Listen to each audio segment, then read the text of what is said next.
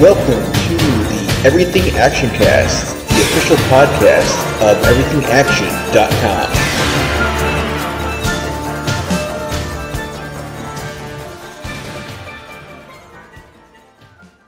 Hello and welcome to the Everything Actioncast podcast for the week of September 18th, 2023. I'm your host, Zach. I'm a co-host, Chris. And we got a bunch of stuff decided this week, so let's jump right in. And we'll kick things off with some trailers. We got the first trailer this week for Percy Jackson and the Olympians, which is the TV series based on the book series. We got the two movies that didn't quite finish the book series, but now we have a TV show on Disney Plus that's going to try to basically reboot things and try to like maybe get through the whole series this time. But Walker Scoble, who was in what was that Ryan Reynolds movie where he was like went back in time? Adam Project. Yeah, he was his co-star of the Adam Project. I think he was in. It was that Owen Wilson, like My Dad's a Superhero, on Paramount Plus. He's been in a bunch of stuff recently, but yeah, he's the new Percy Jackson, and it's this first season is based on the first book, so the Lightning Thief. So same plot as like if you saw the Lightning Thief movie, however many like a decade or two ago, whenever we came out. Same plot. Like Percy Jackson finds out he's a demigod. Like his father was one of the Greek gods, and then he gets accused by Zeus of stealing like Zeus's lightning bolt, and then that's like the whole crazy quest to try to like get the lightning bolt back. And he's also going to like this camp for other other demigod children, Camp Half Blood, and then there's like stuff going on there. They meets a bunch of new friends. There's like all these like different like counselors or different like Greek gods and different like demigods and stuff. It seems like I have you seen like the original movies, Chris? Like the first, those two movies. I definitely saw the first one, and the second one I catch randomly, and it was on like Sea of Monsters or something. Yeah, and I totally forgot that there was a third one. There wasn't a third one. There was only two. I think they were trying to make one, right? And then they're just like, nah. Well, I think there was like at least 6 books. That like it's like 6 or 8 books or something like that. So they didn't get close to finishing the series in movies. But yeah, hopefully if this TV show does well, they can get through more of the series. Yeah, I mean that movie first introduced me really to Alexa. What was it? Alexandria Dario. Yeah, I was like, whoa, who's this? Yeah, because I think that was like, by then that was her 5th movie, 6th movie she was in. 2010 was the first movie, and then 2013 was Sea of Monsters, and then that was it. Yeah, it was funny because then like 2013. The movie that like I recognized her from, and this is a throwback, when we went to like Monster Mania in 2013, Zach, and we saw Texas Chainsaw 3D. Mm-hmm. We're like, whoa, what? Mm-hmm. Go get him, cuz. Yeah, oh man. I mean, it was stupid enough. And we're like, all right, like this girl's like, she knows how to play like different roles and things, and her career like took off. And I wouldn't say, I don't know, which one was it? Do you think it was Percy Jackson, or do you think it was Texas Chainsaw? I'm not sure. And I don't know who I think the other characters in the show are kind of like more unknown people, so we'll see if any of them break out.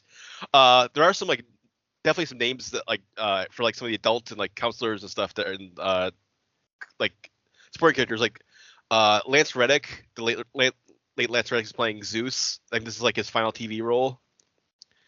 And Jason Mantzoukas is going to be there. He's playing I think he's playing like Dionysus, like the basically like the head counselor. Glutton. Yeah. And then Megan Mullally is also showing up in the show. So a bunch of like fun like adult actors are showing up in this show. That's good. So a blend of like parents recognizing the comedian and like adult actors, and then tweens getting their like new idol they'll follow for the next 10 years. Hopefully. Yeah, and then Rick Riordan, who wrote the books, is writing and executive producing the show, and then Jonathan E. Steinberg is the showrunner and executive producer. He most recently did C, the Apple TV Plus Jason Momoa show, and The Old Man.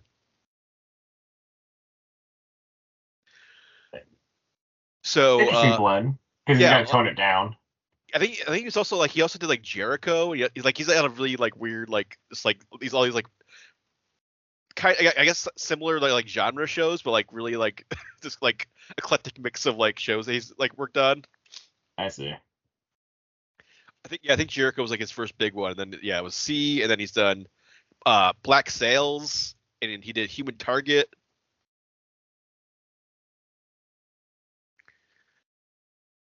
But yeah, Percy Jackson, it's going to be debuting on December 20th on Disney Plus, so you can check that out just in time for Christmas.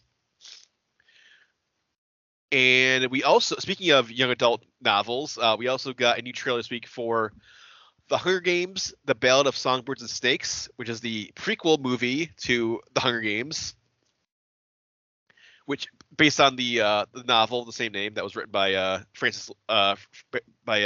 Suzanne Collins.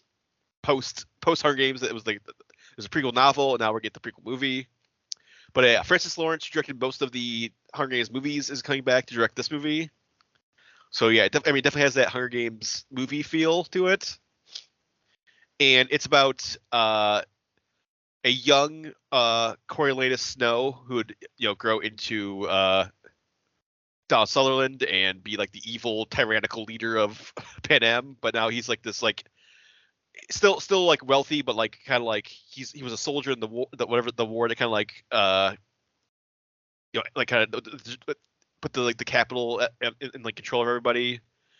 But his family's kind of like falling out of grace in like the capitals, and he gets a chance like during the 10th Hunger Games to maybe like like reclaim his family's honor and like put them on the map with like by like mentoring this new tribute from District 12, who's played by Rachel Zegler. And it's like very early Hunger Games, but it's also like I think the 10th one is like the thing they're kind of like spinning off in is like this is the one where they turned it into like not just like a like battle royale, like just like kids killing each other like in like a pit. It's like this is like gladiator game. Yeah, this is like now we're turning it into like a giant spectacle with like genetically modified creatures and traps and different landscapes, different like biomes. And well, it's crazy to think that they started the Hunger Games just because the rich wanted to make the poor fight it out for their amusement to figure out like and to punish how to break up shares. To punish them for trying to rise up against them. Because it was like all the districts rose up against the capital, and the capital won, and so then the districts are now being punished every year for their like insolence. Damn, and it goes on for another like 30. Yeah, I forget when we get to like the actual like Katniss era Hunger Games. Like what are they up to, like 30 or 40 or something?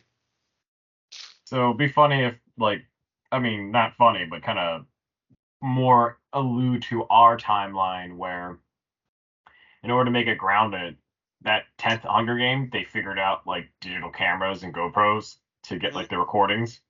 Well, there's some sort of like drones or something flying around in this trailer that's in the arena. I don't know if those are like cameras or if there's like trying to kill them. But there's definitely some sort of like there's like these drones flying around and like a giant like tub of snakes just like dumps into the arena and like fills the arena with snakes. And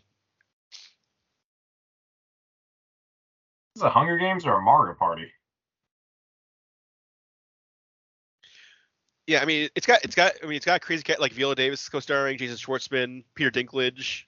I wonder how much like interest there still is in Hunger Games, because it's been like, oh man, when was the last the last one was like 2015, so that was like almost 20 years ago or almost 10 years ago. 10 years ago, I was like, yeah. I don't know if it has the same like staying powers like Harry Potter. But I think Lionsgate is like, we have this and John Wick.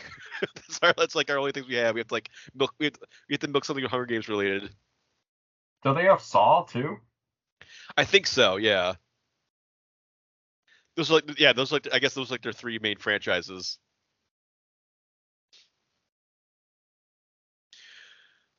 But I guess we'll see what the staying power is. And if the strikes aren't resolved by then, like obviously no one's gonna be able to promote this, so it might not have a great Thanksgiving box office, but we'll have to see how that shakes out. But yeah, November 17th is when this is coming out. So just in time for Thanksgiving. You can gather the family, go watch a bunch of dystopian teenagers murder each other. Fun for the whole time. I think most of the Hunger Games movies came out during like around like Thanksgiving. It's like a weird like gather the family, go watch teenagers murder each other. I thought one came out in April. I'm trying to. I don't think Mockingjay was like a same year deal. I think that was like Mockingjay Part 1 came out one year, and then Part 2 came out the second year. Yeah, that's what I'm saying. I think one was like in November, and then like one was like in April. Maybe, yeah. But I mean, I wonder if if like the fandom's gonna show up, because I really haven't heard anything That's what Hunger I'm saying. Games related. Yeah, that's what I'm saying. Like, what is the cultural like relevance of Hunger Games right now? I remember, wasn't there like in New York, wasn't Lionsgate trying to like make like a Lionsgate like indoor like theme park or something, or like some sort of like attraction thing, where I it's thought like it was Vegas too.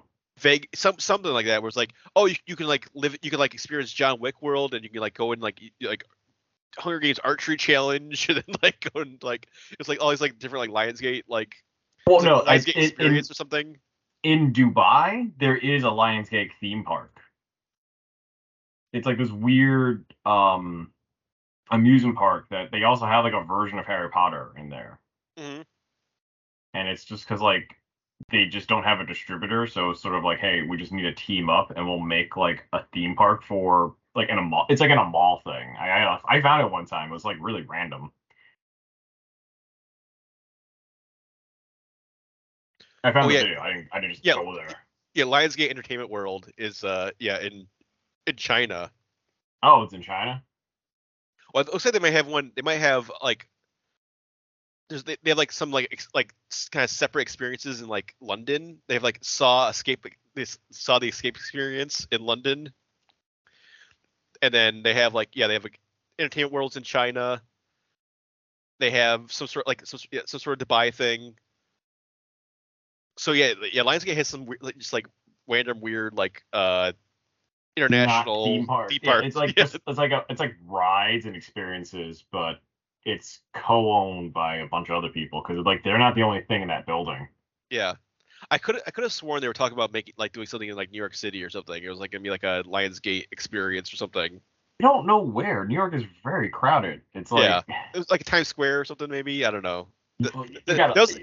was like years ago. That was like years ago though. So Yeah, maybe yeah, that that fell makes through. sense before the economy collapsed and like Yeah. COVID. But I'd rather take a Lionsgate experience and go one time than just never go into the M&M building. I went there one time as a kid. And I lived in New York, and I was like, this is stupid. So we also got a pair of trailers featuring Nicolas Cage this week. So first up we got a new A24 comedy that's coming up starring Nicolas Cage. It's called Dream Scenario. And Nicolas Cage is playing a kind of mild-mannered family man / professor named Paul Matthews, who inexplicably starts appearing in like millions of people's dreams. Like he just shows up, he's just like in people's dreams, and no one really knows why. And then, but then he becomes kind of like a viral sensation because he's like, oh, it's the dream guy, like the guy who's in everyone's dreams, and he kind of becomes like this like celebrity. And then, but then I think according to the description, like the dreams start turning like nightmarish. So it's like now he has like so now it's like people are having like nightmares with him. So now it's like kind of They're associating too much with him. yeah. I think they have to kind of figure out like what exactly now it's like going like horrifying. We have to figure out like why is this happening, or try to figure out what's happening maybe. I'm down for it, because I feel like this would have been a straight to DVD thing, but it has some sort of like appeal, and this is I the like Cage Renaissance.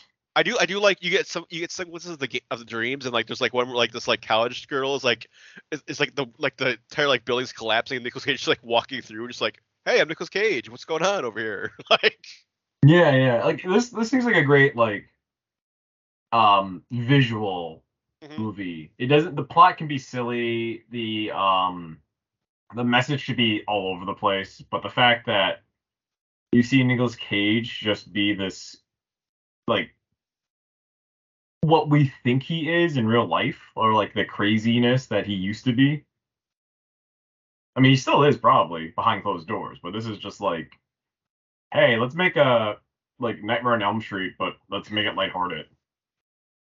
Well, he seems like a kind of just like a normal, like he's just like a boring dad and like boring college guy, and then it's like this like weird thing just starts happening to him, of like millions of people around the world are like dreaming about him, and then he's like kind of like he embraces it, but then he starts getting out of control. So you got to deal with like just like becoming like this weird, crazy viral Cultural thing, and then phenomenon. and then people are like dressing like him and like obsessing about him. It's like, yeah, so it's like kind of, I think it seems like it's gonna have like a lot of like social commentary about like a viral celebrity and like that kind of thing too. That's true. I did get that vibe because they do where like it's all fun, it's fine, but then I guess the public gets sick of it, and then Hmm. because you can't escape the dream, it's sort of like every night does this happen. They said that, yes, they start to hate him, and then it's like, but it's like he's not doing anything. It's just like this weird, this like he has no control. It's like he's not like Freddy Krueger. He's not like actively like going out like finding people's dreams and invading them. He's just like for some reason in this universe, like Nicolas Cage just shows up people's dreams. Yeah, it's one of those like it's so unrational, irrational that like when it happens to you, like if this ever happened, we didn't know what to do. You know what I mean? Like no one prepares for that. That's like one of those like, supernatural in a way, but the response is very natural of people being freaked out. So I'm interested. Like Mhm. it's interesting plot. Like it's definitely something that maybe I won't run to the theater to see it right away, but if it's on something streaming, hell yeah, I'm gonna watch that. And it's directed by Christopher Borgli, and it's produced by Ari Aster. So if like, it's probably gonna have at least some of that like Ari Aster weirdness going on. I haven't seen Bo's Afraid yet, but like I'm assuming like probably a little bit of that is in this movie, and it kind of seems like it like just like how some of the dreams look and stuff. But this is gonna be out November 10th in theaters. You check that out when it comes out. And then totally opposite end of the spectrum for Nicolas Cage. Like this is like brutal, like pissed off, demented, deranged Nicolas Cage. We have Butcher's Crossing, which is a western where Nicolas Cage is playing a buffalo hunter named Miller, who is hired by, or actually hires on this Harvard student played by Fred Hetchinger, who wants to like I want to experience like life in the Wild West. I'm like a very privileged like Harvard college kid, but I want to like learn about the West, and then like signs on with this on this buffalo hunt with Nicolas Cage, and then it goes like totally off the rails because Nicolas Cage is like this like deranged lunatic who's like slaughtering buffalo and like just like take gleefully just like everyone's just like, hey, we can't carry this many buffalo. It's like, I'm gonna kill as many buffalo as I want. Like, I don't know what happened to Nick Cage. I historically we killed the buffalo to like thin the numbers of Native Americans. mhm. It's like someone figured out that because they're like food and resources from that, if we murder their food resources, like you weaken the tribes, which is true and horrific. But yeah, no, he's just some psycho because it's like he's revealing that he basically is just like an unhinged like hunter, Yeah. and then this Harvard educated guy is definitely way over his head. Mhm. And then like no one can leave until like the hunt's done. So he's like basically holding them all hostage to like this, and then everyone's like kind of descending into madness. Yeah. Uh, Only one who's prepared for this is Nick Cage because I guess he's the most prepared for the wilderness. But it seems I couldn't tell really from the trailer. Does it seem like there's a rival hunting gang or is it just them? I'm not sure. I mean, it's like Nicolas Cage and this Harvard kid, and like there's a couple guys with them. But yeah, I don't like maybe Nicolas Cage starts killing other like hunters or something, or like it's like I don't we got to kill up a competition or like Just I the mean, way of the West. I mean, Nicolas Cage just seems like totally unhinged, so like who knows? He could be doing up to anything in this movie. True. He's doing the classic shaving my bald head with a razor blade move at the end of the trailer. So He's doing it without a mirror, so he's Yeah. just going by feel, which is super dangerous. yeah, it definitely I get very the Revenant vibes for this movie too. Like it has like that kind of feel of like this like just gritty, brutal like wilderness survival western kind of thing. But Hunter's Butcher's Crossing is gonna be out October 20th, so you can check that out. And two different flavors of Nicolas Cage this fall. You can see deranged Nicolas Cage and like dream professor Nicolas Cage. So other news, we got some news that Netflix has signed up for a sequel to their movie Troll, which I think came out last year. Last year Troll came out. Huge hit for Netflix. It was one of their big, like, most popular non-English films of all time. I still haven't got a chance to see it. Have you seen it, Chris? Troll? I have not. I mean, I've heard it's really good. I heard it's like basically like a Godzilla movie or like a King Kong movie, but with like a giant troll. Because like the troll in the movie is like kaiju size. He's like awakened from like a explosion at like in like the Norwegian mountains, and he's just going around like destroying things. I always confuse that one and the Troll Hunter one. Troll Hunter, yeah. So this is just a straight up giant troll that just like bugs the Swedes. Like monster sized troll just going around. So because it was so popular, there's a sequel coming. Roar Uthog, who directed the first movie, is coming back to direct the new movie. The same writers from the first movie are coming back. No word on what the plot's going to be, but I would assume another troll or more trolls, or multiple trolls, maybe like awakening, causing havoc. Maybe. I mean, if one exists, there are always implications there's going to be another. Yeah, it'd be cool if they leaned into, because like you mentioned Troll Hunter, like Troll Hunter, like they had like a bunch of different like species of trolls, and they all had like really distinct like behaviors and like ways of like reacting and stuff, and like so that'd be cool if they like introduce like whatever species or whatever like the mannerisms like the troll in the first movie was, if they like introduce like new trolls that are like totally different. It's like this is like a fire troll, or this is like an ice troll or something. Because the troll in the first movie, like from what I've seen, is very like earth based. Like he's like covered in like moss and like twigs, and like he's just like kind of like, it's basically like he's like a living mountain basically. I mean, it's cool. Like they're exploring the lore, because I know even in the like troll origins, it's like they're different versions, because there's the troll that's under the bridge, there's trolls that dwell in mountains and like the outdoors, there's trolls that pretend to be rocks. Mm-hmm. So it's like a very vast thing. Unless, hear me out, they become trolls, the ones with like the sparkly stomach one. Yeah. Treasure trolls. Treasure trolls, that just shows up, and it's like technically that is a troll, so that's okay in this movie.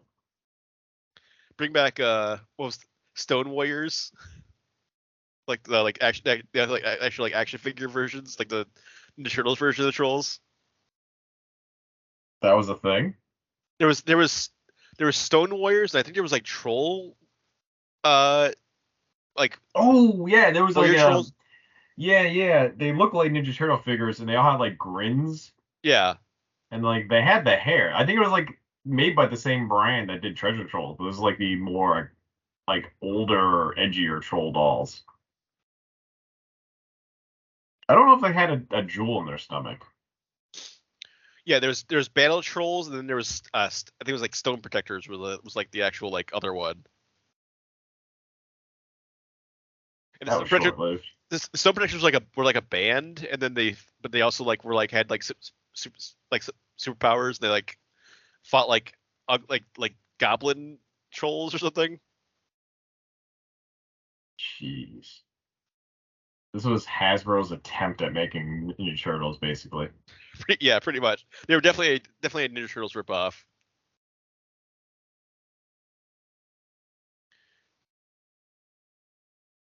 But yeah, none of that will probably be in this in Troll 2. We'll have to see. They're gonna start shooting that next year, and then I would assume maybe like late next year or like 2025 we'll see Troll 2, which will give us plenty of time to see the first Troll. And then last bit of news for this week is that we found out that Mark Webb, who directed the Amazing Spider-Man movies, also directed most recently the upcoming live-action Snow White with Rachel Zegler, and Gal Gadot, is directing a Bermuda Triangle movie for Skydance called Bermuda, which apparently Skydance is like working on this for like years. They've been trying to get like this like Bermuda Triangle action adventure movie up and running. And yeah, so they have Mark Webb signed on. There's no word on like the script or like the plot or anything. It's still apparently still super early, even though they've been working on it for like years. But yeah, some sort of action adventure in the Bermuda Triangle, around the Bermuda Triangle.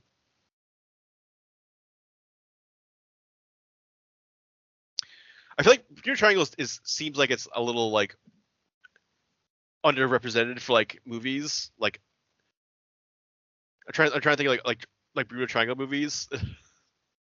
No one really has done it well. Like there's the Like, movie Triangle, but I don't know if that's actually in like the Bermuda Triangle. It does. That have you seen Triangle? Yeah. Yeah. So like that is like the best one that I've seen that I like. And that's because it's more of a time gimmick than it is a Bermuda Triangle thing. You know, like Yeah. it's never like, oh, we gotta hang out in the Bermuda Triangle. What's causing it? There was a weird episode of Real Ghostbusters where there's the New York Triangle or like the Tri-State Triangle where like Venkman's dad enters, like they're trying to salvage like a cargo ship and then they accidentally enter in and then like Peter Venkman's dad goes after them and it's all like space-time continuum portal. It's very interesting because like there's really no ghosts. It's just like, oh yeah, like they basically just tell it to go away. So yeah, like I mean, like it's sort of just like it fucks with your devices, but I believe based on modern technology, you don't get stuck in that anymore. It's probably just like a magnetic field that probably wanders based on the rotation of the Earth. That's like the best logical reason. That's why it's kind of died down. That's why it's even more interesting that like it's taken them this long to write a script because it's like no one copyrights Bermuda Triangle. You're not fighting for the rights. Mm-hmm. There was also 2005. There was a sci-fi like original miniseries that was like the Triangle. That like had like a ton of people. Like Sam Neill was in it, Eric Stoltz, Bruce Davidson, Catherine Bell, Lou Diamond Phillips. Like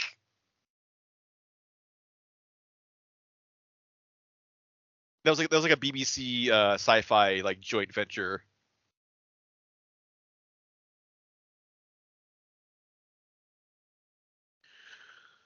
But yeah, we'll see what this Bermuda Triangle movie is. See what Mark Webb brings to it.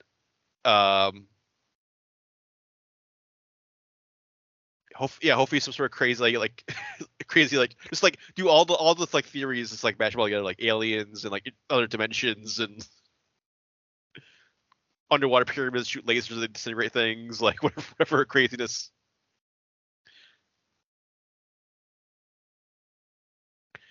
So that's it for news this week. So why don't we jump into show and tell? And Chris, what are you watching over the last week or so here? So I've been on a binge for 1930s crime because for some reason I just have never seen all the way through the original 1967 Bonnie and Clyde movie. Mm-hmm. So, you know, it's regarded as the golden age of modern cinema of just how they filmed it and that the like shootout at the end is some grand finale and I want to see if it still holds up. And let me tell you, this version of the movie is weird. It's the most famous of the time just because it's got a very good stellar cast. But I'm going to say something kind of controversial, Zach. Mm-hmm. It's not that great. It's not a movie I want to watch again, like the whole way through. I'd watch bits maybe, but like it's not a movie I want to like carve out 2 hours of my time again. Or like it's super bizarre. It's like historically weird because they play around with facts. I get it, they're trying to make it more entertaining, but even this movie's runtime is padded just because of like long stares and a very sexually frustrated Bonnie. Mm-hmm. I'm not sure if you ever seen this version, but Simpsons made a funny episode about it. It's like a really quick like Valentine's Day episode. They have like a skit about it where Homer and Marge just like kind of replay the whole movie. Mm-hmm. But yeah, I didn't realize because they make a joke. It's like, hey, why are we doing this again? And then Homer says, oh, it's a sex thing. And like I didn't quite understand. And then I watched this version and I'm like, oh, I get it. So for the most part, this version of the story, it makes it seem like Clyde is very shy and is a virgin about like he can't match his bad boy persona. And he even tells Bonnie early on, he's like, I'm not really a lover boy. He's like, I'm a tough guy. Like I don't love easily. And it's like, as cool as that may have sounded, it's delivered very awkwardly through Warren Beatty. And like, I get it, they're trying to be sort of like making Clyde seem very like misunderstood, but it comes off very weird. And that's why I was like, oh. And you know, maybe halfway through the movie, I was like questioning myself. I was like, do I not know what good movies are? Like, this is an Academy thing. Like, I get it. Like the '60s standards was Well, different. also, it's like how old was Warren Beatty when he made this, and then like how old was like Clyde actually? Like he was like 17 actually, like real life. Yeah. Like, So like that's Warren the Beatty's like thing. was like probably like what 40 in his like 30s or like 40s 30s. probably. Yeah. Yeah, Bonnie and Clyde met when they were like 17, 19, 20 maybe, like they first met, and then when they went on their spree, he was like 25 because Yeah. his spree lasted from like 1932 reportedly to 1934. So it's not like a long time. It was just that where they were in the mid like whatever like the Bible Belt area between Texas, Mississippi, and Louisiana, where there's going up and down, just robbing places and sort of just like returning to the same cities because they just didn't know where to go. Like they love the fame, that's their thing. And their gimmick was they sort of just like robbed what they needed. I get it, they were modern day Robin Hood people because they tried not to kill so much and they were robbing banks, not random people. But then they rob mom and pop like shops, so it's like, they're not, like it's very weird, and it's like you're not supposed to root for them. But the movie is sort of like it's sort of like they know that their time's coming, so they kind of understand that like this life for them is a blaze of glory. Because even like Bonnie, there's this really Faye Dunaway does a good job of like sort of encompassing that aspect of her. Mm-hmm. However, there are 3 attempted sex scenes. And I say attempted because it makes it seem like anytime Clyde does something violent, she is massively turned on. It's Mm-hmm. like the first time they meet, Clyde robs a convenience store and she is like horned up. She's just like, that is the hottest thing I've seen. Like, hell yeah. Like, I'm gonna go with you. And he's like, are you sure? He gives her a bunch of outs. He's like, hey, you don't have to do this. Like, no one knows who the hell you are. You don't have to do this. But she's just like, yep, this is what I want. So I get the romance and the legend of them. I just again when I see in this version, I was like, huh. Now I see it all together. Very weird. But the takeaway a lot of people remember about Bonnie and Clyde is that Gene Wilder's in it. Mm-hmm. And Gene Wilder's part is like a different movie. I'm not. Have you seen that part at least? Oh yeah, I've seen my Clyde. Yeah, like Okay. they kidnap him, and then it's just like it turns into like a Mel Brooks movie for like Yeah, 10 minutes. it does. It took me out. I was like, oh, I was more interested, and it's funny because there's a part where Gene Hackman is telling like this old joke, and everyone in the car is just sort of bored from it because they've heard it so many times. And there's just like that part I like, like it is a completely different movie compared to the rest, like the beginning parts. And Gene Hackman's pretty fun. Like I don't know, I think Gene Hackman's the better actor compared to Warren Beatty, maybe. That's a hot take, I think. What, Gene Hackman's better? But I mean, they're both. I mean, I'm trying. I'd have to really like look. I mean, Gene Hackman's been in a bunch of great stuff. Yeah. Yeah, I mean, great. I'm not saying he's never had a bad movie because I've seen Welcome to Mooseport at times. So I'm just saying, like, in this movie, I found his character more entertaining. Yeah. Mind you, I was just throwing this on and just watching it, and I was like, this is what this is about, huh? Well, I think definitely. I mean, definitely at the time this was made, like Warren Beatty was like the biggest Hollywood star. Yeah, Gene Hackman was like the young up and comer. Like, I don't know. Maybe because I just like Gene Hackman more. Yeah. But either way, this movie's okay. Like, it definitely is not on TV a lot. It's definitely, I get why people watch it for film school. But there's an air of just like awkwardness and padded runtime that I feel like could be trimmed to tell like a faster story, and really just, I don't know why they were like it's so distracting when there's gonna be this lovemaking scene and then it's just like Clyde just goes like, no, not tonight, and then Bonnie's just like sexually frustrated, and I was like, oh, was this true? I don't know, but yeah, it's was it? It leads up to the end where it's like they sort of, they finally had sex. They kind of had like, oh, hey, we can actually forget our past. Like, maybe we can move on from what we've done. And then the famous shootout happens. Or It wasn't really a shootout. It was just like a massacre. Mm-hmm. I'm not sure there was even like, you can't do that these days. You just can't set up an ambush. But the last time I heard about that was when that guy in the cabin where basically the police were just shooting at it so it basically exploded. That was like the only incident where I heard like they just didn't do the negotiation or sort of like a surrender. They were just like, everyone just keep firing. Mm-hmm. So on the flip side of that, I also saw The Highwaymen, the Bonnie and Clyde story as told by Fred Hammer and his assistant, and it like their journey. The more historically accurate one to some degree. Mm-hmm. Have you seen The Highwaymen? Not yet, no. I recommend it. It's based on the last year, I think, of Bonnie and Clyde, where the FBI and like all these agencies are putting together like a squad and then trying to like who can do it first. The behind the scenes looking good in the public, between all these agencies. And I think the FBI just became the FBI like a few years, like a year or two, because the FBI was invented in like the 30s. So well, that the killing. What's that? The movie that's coming up. Virtual City movie.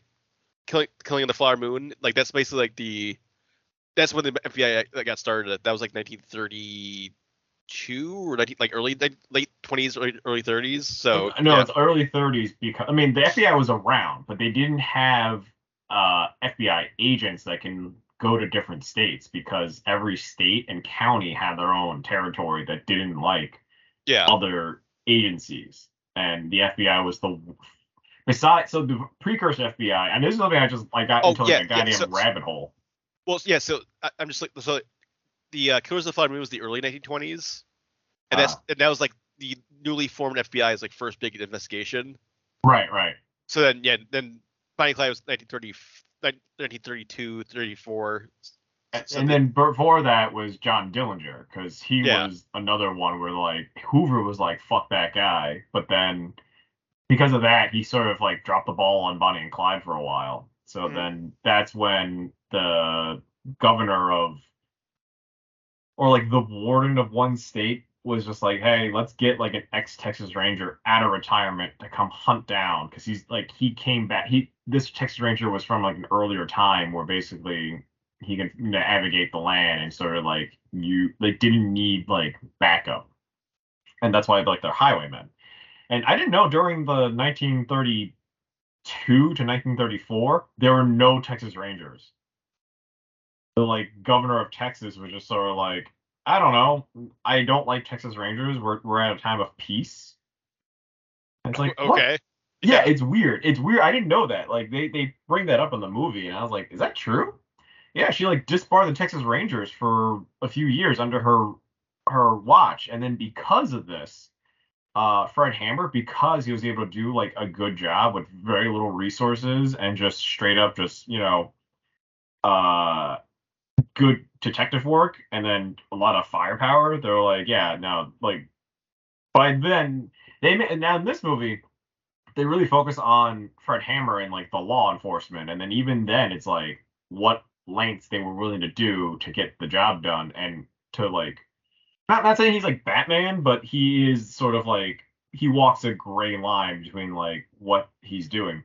Kevin Costner is really good in this. I actually do like this movie a lot, and to see like him encompass the character as this dude who was just like a no gruff guy, pretty cool. Like it's always not great to always root for the G-man or like the law enforcement guy, but it does feel like a Western, and the fact that he is a cowboy that had to become basically a hired gun, because he's just like, if I see trouble on the highway, I'm gonna like start shooting. Literally, that's what he did. So he the story is very like simple, and now that I saw the opposite, like one that like if this is your first Bonnie and Clyde movie, you're gonna be lost. It's one of those things where like they focus so little on them that even the actors that played Bonnie and Clyde aren't didn't come from like traditional acting. They were all stuntmen and stunt people that basically were like, hey, do you want to play Bonnie? Do you want to play Clyde? All right, put on this costume. There you go. Like they hardly have any dialogue. So this was it's decent drama. Action's very limited. Like you think it's gonna be this action-packed movie based on like the cover or even maybe like the trailer, and it's not. They really don't fire a gun until the end of the movie.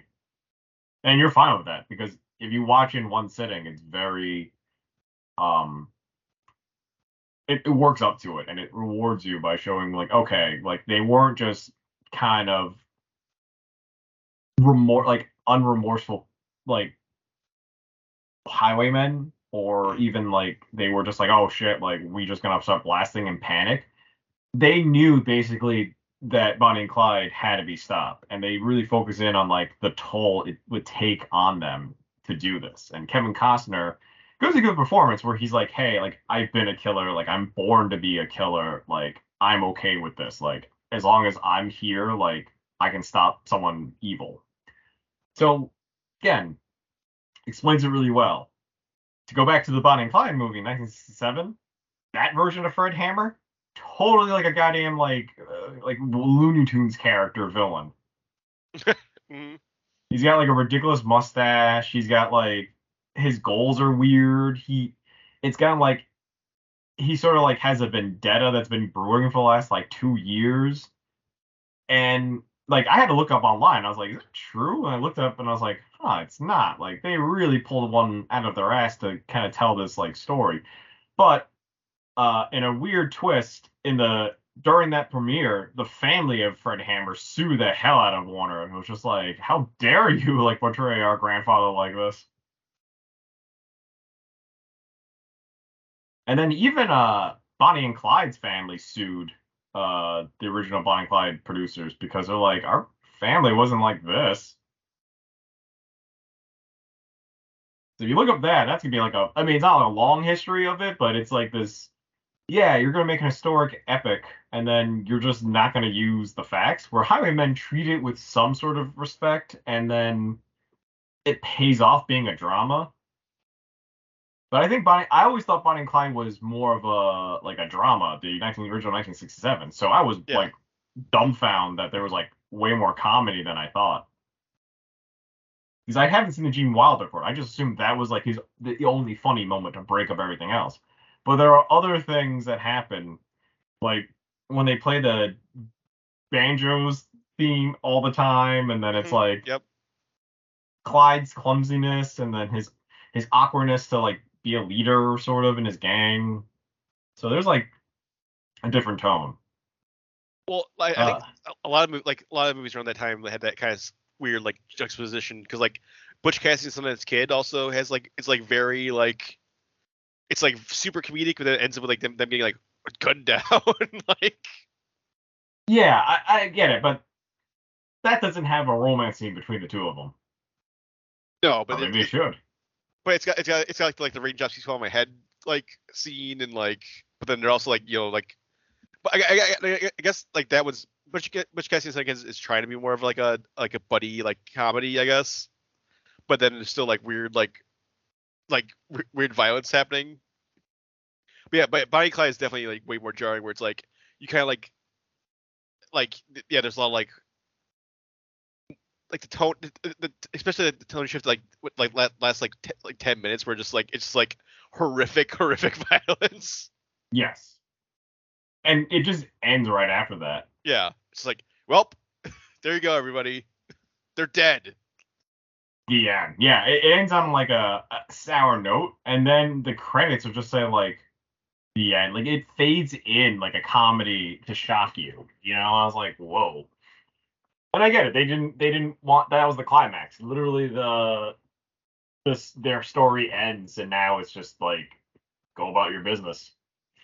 But in Highwaymen, they deal with the fandom that happened after Bonnie and Clyde, and the town that they drag in the car they were in, and the people in that town go nuts. They get very death grieving fandom, and it's frantic, and it makes Kevin Costner and Woody Harrelson sick to watch, and it's just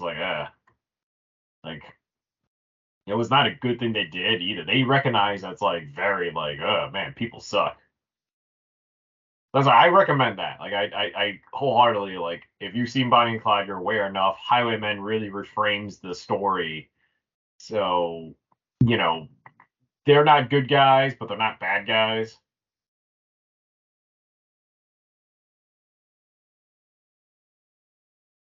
And yeah, I was gonna try to watch Public Enemies too, but really get into it. Really get into the whole 1930s gangster thing, because it's I always thought that was a different time era. It's the same time. Yeah.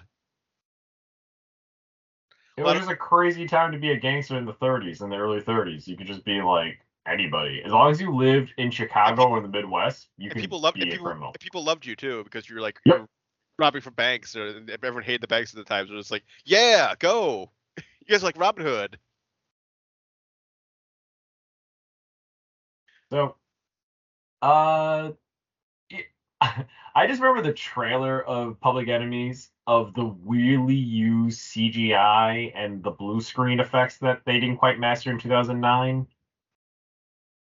Well, I think wasn't that the first one that Michael Mann did full digital, because he'd been shooting a film forever, and then I'm gonna shoot on digital now, and then it looked really it was that in Miami Vice, and everything he's done since then has been digital.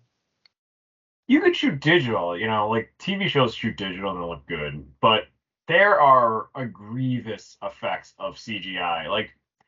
I guess there's a stunt Johnny Depp couldn't really do in life, or it didn't look good with him in the right angles, so they got a stuntman to do a jump sequence where he just jumps over a counter. Mm-hmm. It's in the trailer, but his face is PS3 graphics slapped on to. It's the wrong lighting. And even when his head moves, the lighting doesn't adjust, so it's static lighting on half his face, that as his figure is jumping over a counter. Mind you, they could just show the back. They didn't have to show the front of the leap to come over. So it's such a waste of a shot of effects, because it just took me out of the movie. But like other digitals, like, oh, that's obviously like a blue screen. They couldn't like get a vault this nice looking, in time, so they just like are standing in front of a green screen. But they didn't do like the like outline correct because there's like a white line like around like one actor. I'm like, what the? Well, I think it was jarring too because it was the way Michael Mann shot it, like he was trying to. It felt like it was just like it didn't feel like it was a movie. It felt it was like a Like a documentary. documentary? Yeah, it's like Yeah, it's like it's just the way it's like shot and like the filter, like the way it's like like the cinematography and everything. It's just like it's kind of just like you're like watching like home movies of just like Johnny Depp like ready to be a gangster. yes, yeah. There's something weird about the frame rate that Yeah. does not look good through Netflix. That because I have like the cheap tier, or I don't know what's going on my internet, but watching it stream just on my computer. I didn't put it on like a high res TV or anything, just on my computer, and it looked weird. Like you could tell more of the CGI when it's on a smaller TV, I guess. I don't know. That shouldn't be, right? It's you're supposed to hide the illusion when the screen is smaller, but for some reason on my computer, I was like, why is this happening? So uh, yeah, I watched a bit of it. Not enough to say I watched the full thing to see how I feel, but it's it's still like it still characterizes was it Jack Dillinger? John John Dillinger. Dillinger? Yeah, like he's charismatic, and it's like Johnny Depp is like spot on for that role. Like he looks like Jack Dillinger or John Dillinger. Um, though, like you said, you were correct about how it's filmed, and it just looks like something that like History Channel would throw on as Oh, like, well it was because like right before Public Enemies, like Michael Mann, he made Collateral and Miami Vice, and those were like his first two big like I'm switching to digital now. But it worked with those two movies because like it's modern day, like hmm hmm it's like, oh, you're there, it's like you're there, like it gave it like a gritty like realness. And then like doing that for like the 1930s is like really weird because it's just like this is like you're just like it's like you're watching like a reenactment in like a backyard or something. It's just like, because it doesn't look good in that clothing. I think it yes, has to do with the clothing. you gotta If have the you gotta clothing, yeah, and you gotta have like some like grain, like it's just it like 1930s stuff looks just weird, like super crisp digital, like very crisp, and if they did like a soft filter or even just shot it mostly in the dark, like a lot of the sequences, but a lot of the sequences are in the daylight. Some of them are outside, and you could tell when they're not really outside. It's just yeah. like blue screen that they're behind, and it's like, look, the clock. It's like we're outside, and it's like I don't know. Maybe that door is like real, but everything else behind the door, everything else like doesn't look good. So yeah, that's why I was like, this is a lot of weird thing you learn about filmmaking by watching bad graphics in movies. Mhm. Because again, going from Bonnie and Clyde, where I'm like, movies have come a long way from storytelling. Where if someone made Bonnie and Clyde in the way they did, maybe without the climactic shootout at the end, you think it was just a bad drama, like a bad, like a straight to DVD kind of pacing, right? Like almost like a vanity project. You're like, well, man, they really want to focus in on like how gentle Clyde is. And then the Kevin Costner version of Highwaymen, more modern, faster pace, gritty, like really good use of the clothing and the lighting.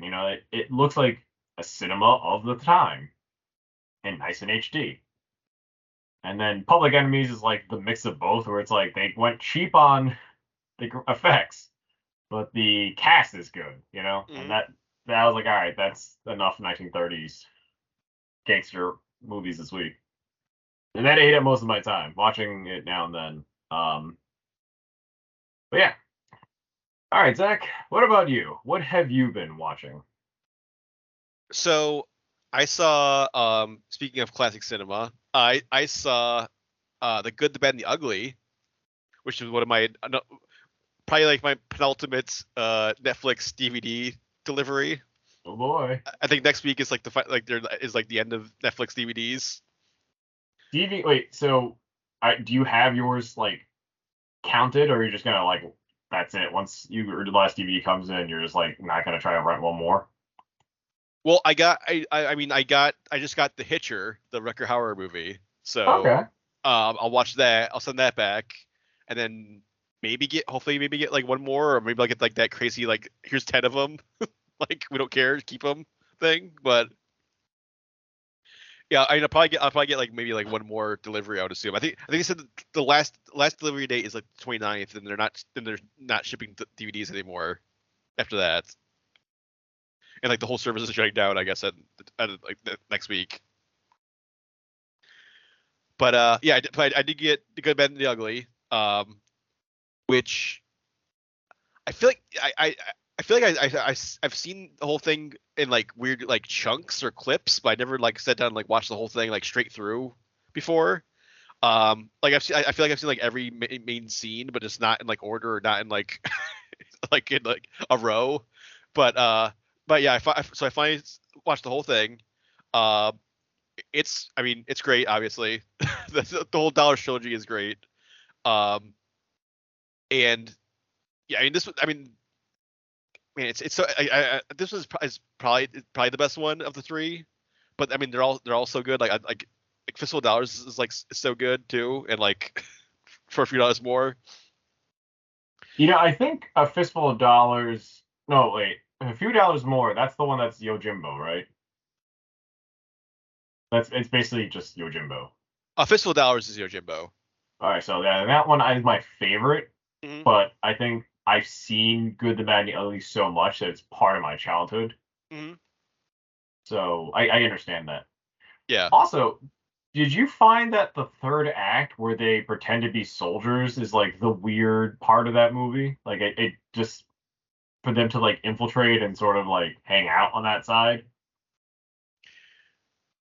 I mean, there's a lot of like kind of Like just like side plot. random side plots where it's like, we got to do this for a couple minutes. We're in this like blown out ghost town for where like there's like cannon fire still coming through. We got to like hang out here for a little bit, and then and there's a lot of like mixing up of like the group of like it'll be Clint Eastwood, Blondie, and like Eli Wallach, like Tuco will be going around for a while, and then like they get split up, and then Blondie goes with Angel Eyes, like Lee Van Cleef, and then they're hanging around for a little bit, and then they split up, and then or like there's a lot of great like dynamics between those three of just like, oh, I'm hunting you, but now we're working together, but now like I betrayed you, and now we're working together again, and It's weird because you can't call them like a buddy cop thing.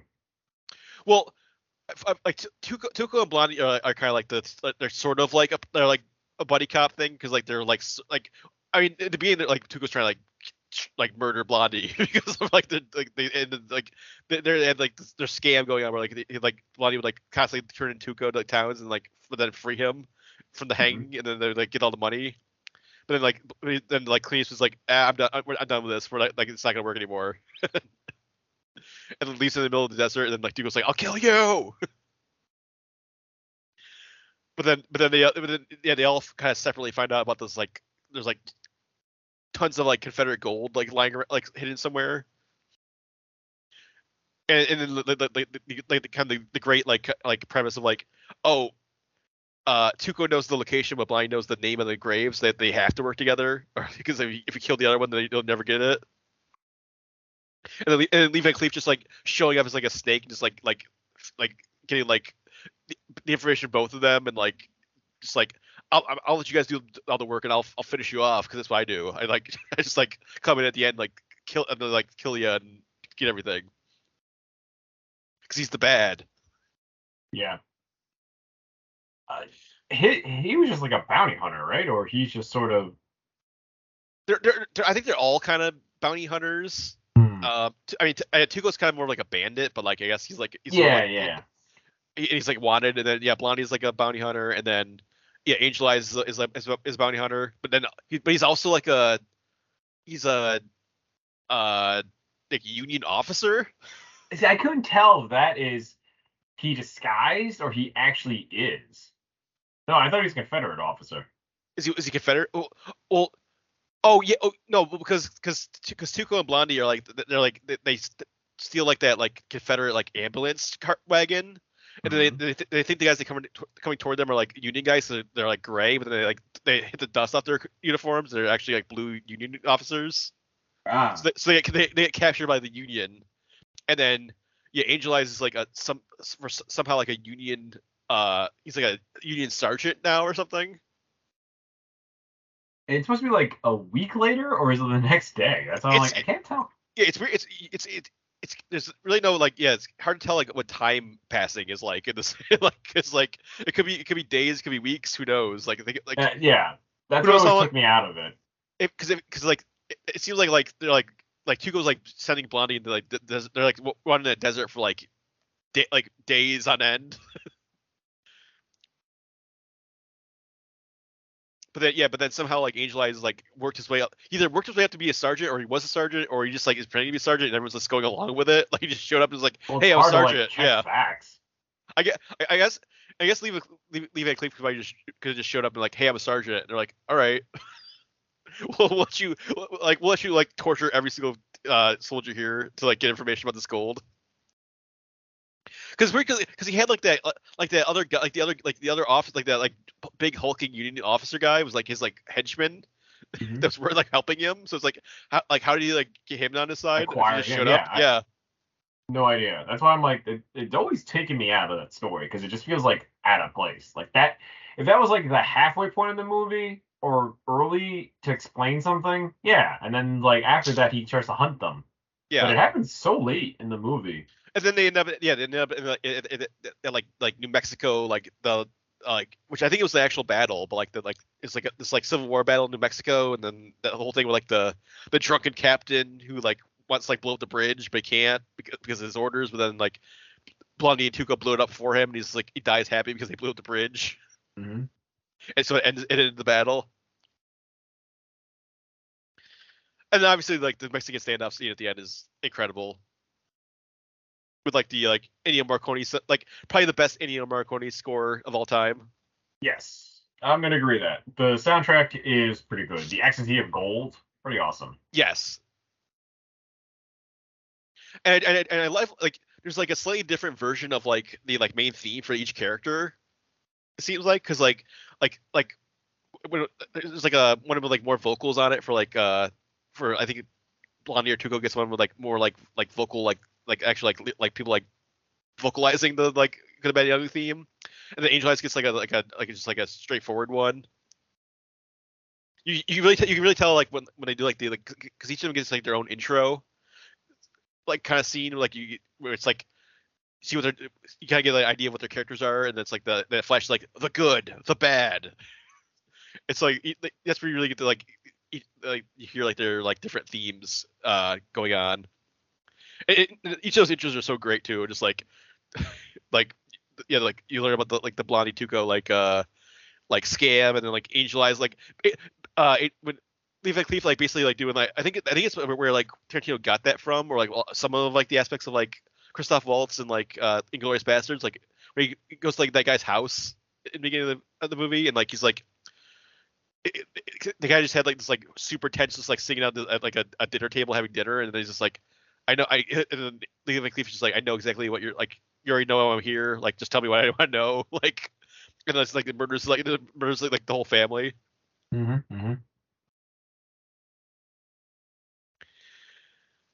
yeah, it's fantastic. I mean, it just like the scale of it too, like the cinematography, like just like all those like just the way like the location for the Mexican standoff like is set like the giant graveyard with like the big circle, and then like the like huge Civil War battlefield. It's like it's crazy. Just the cinematography, the scale, everything about it.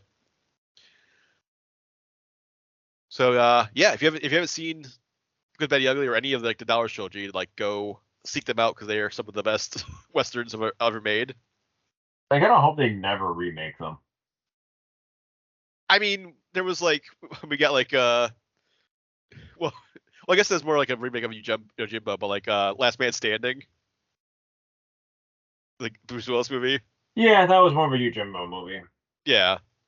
I mean, that one I think is fine because I feel like it wasn't the Man of No Name. It was just Bruce Willis. Yep. And in this town where basically bullets are everywhere. And that movie did bring us cool Christopher Walken. Mm-hmm. As like the dude from Chicago.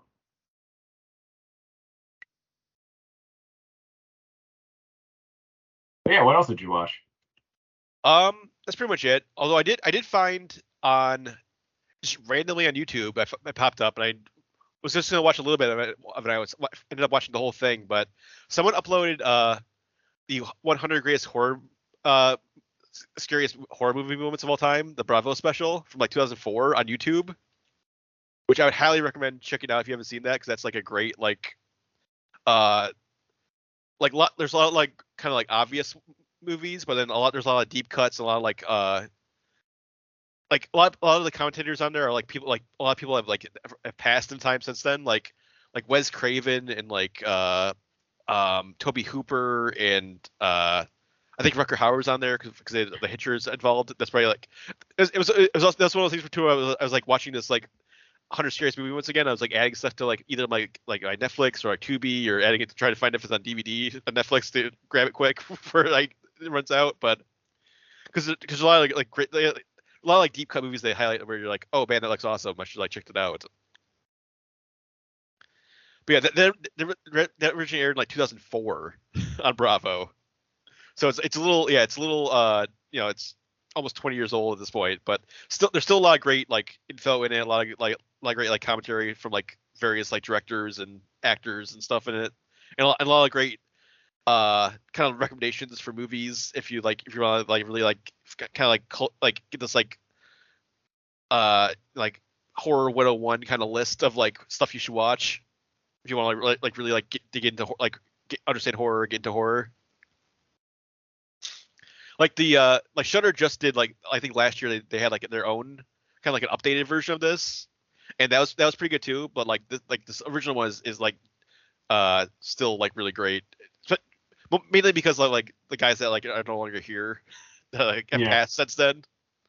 Because you get to hear like them like talking about making the movies, or like get their like insights on like other movies and stuff. So yeah, definitely check that. Like it's on, if you search for Bravo's 100 Scariest Movie Moments on YouTube, it's like the whole it's like 4 hours long, but because it was like a 5-episode like like events on Bravo back in 2004. But yeah, definitely worth checking out if you want to like, especially if like Halloween time, if you want to like get some like ideas of like movies to watch, or just like refresh, like see some like interesting picks for movies. And they really do like the like movie moment. It's like this. It's like one moment is like highlighted from like each movie is like the scariest moments.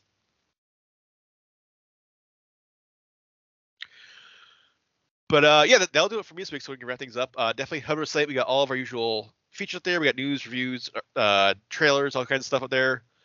We got our commentary, which you can watch our commentary from last month, which was Star Wars Clone Wars, and then we're going to be doing Saw 2, which will be up next week in time for Saw X. So come back next week, check that out on the site. And yeah, all everything else we put up every day. Head over and check all that stuff out. And for Chris, I'm Zach, and we will see you next week. For more Everything Action, head to www.everythingaction.com. You can also follow us on Twitter @EVAction, on Facebook by searching for Everything Action, and follow us on Instagram @everything.action. You can also subscribe and get more episodes on Stitcher, Apple Podcasts, and Spotify.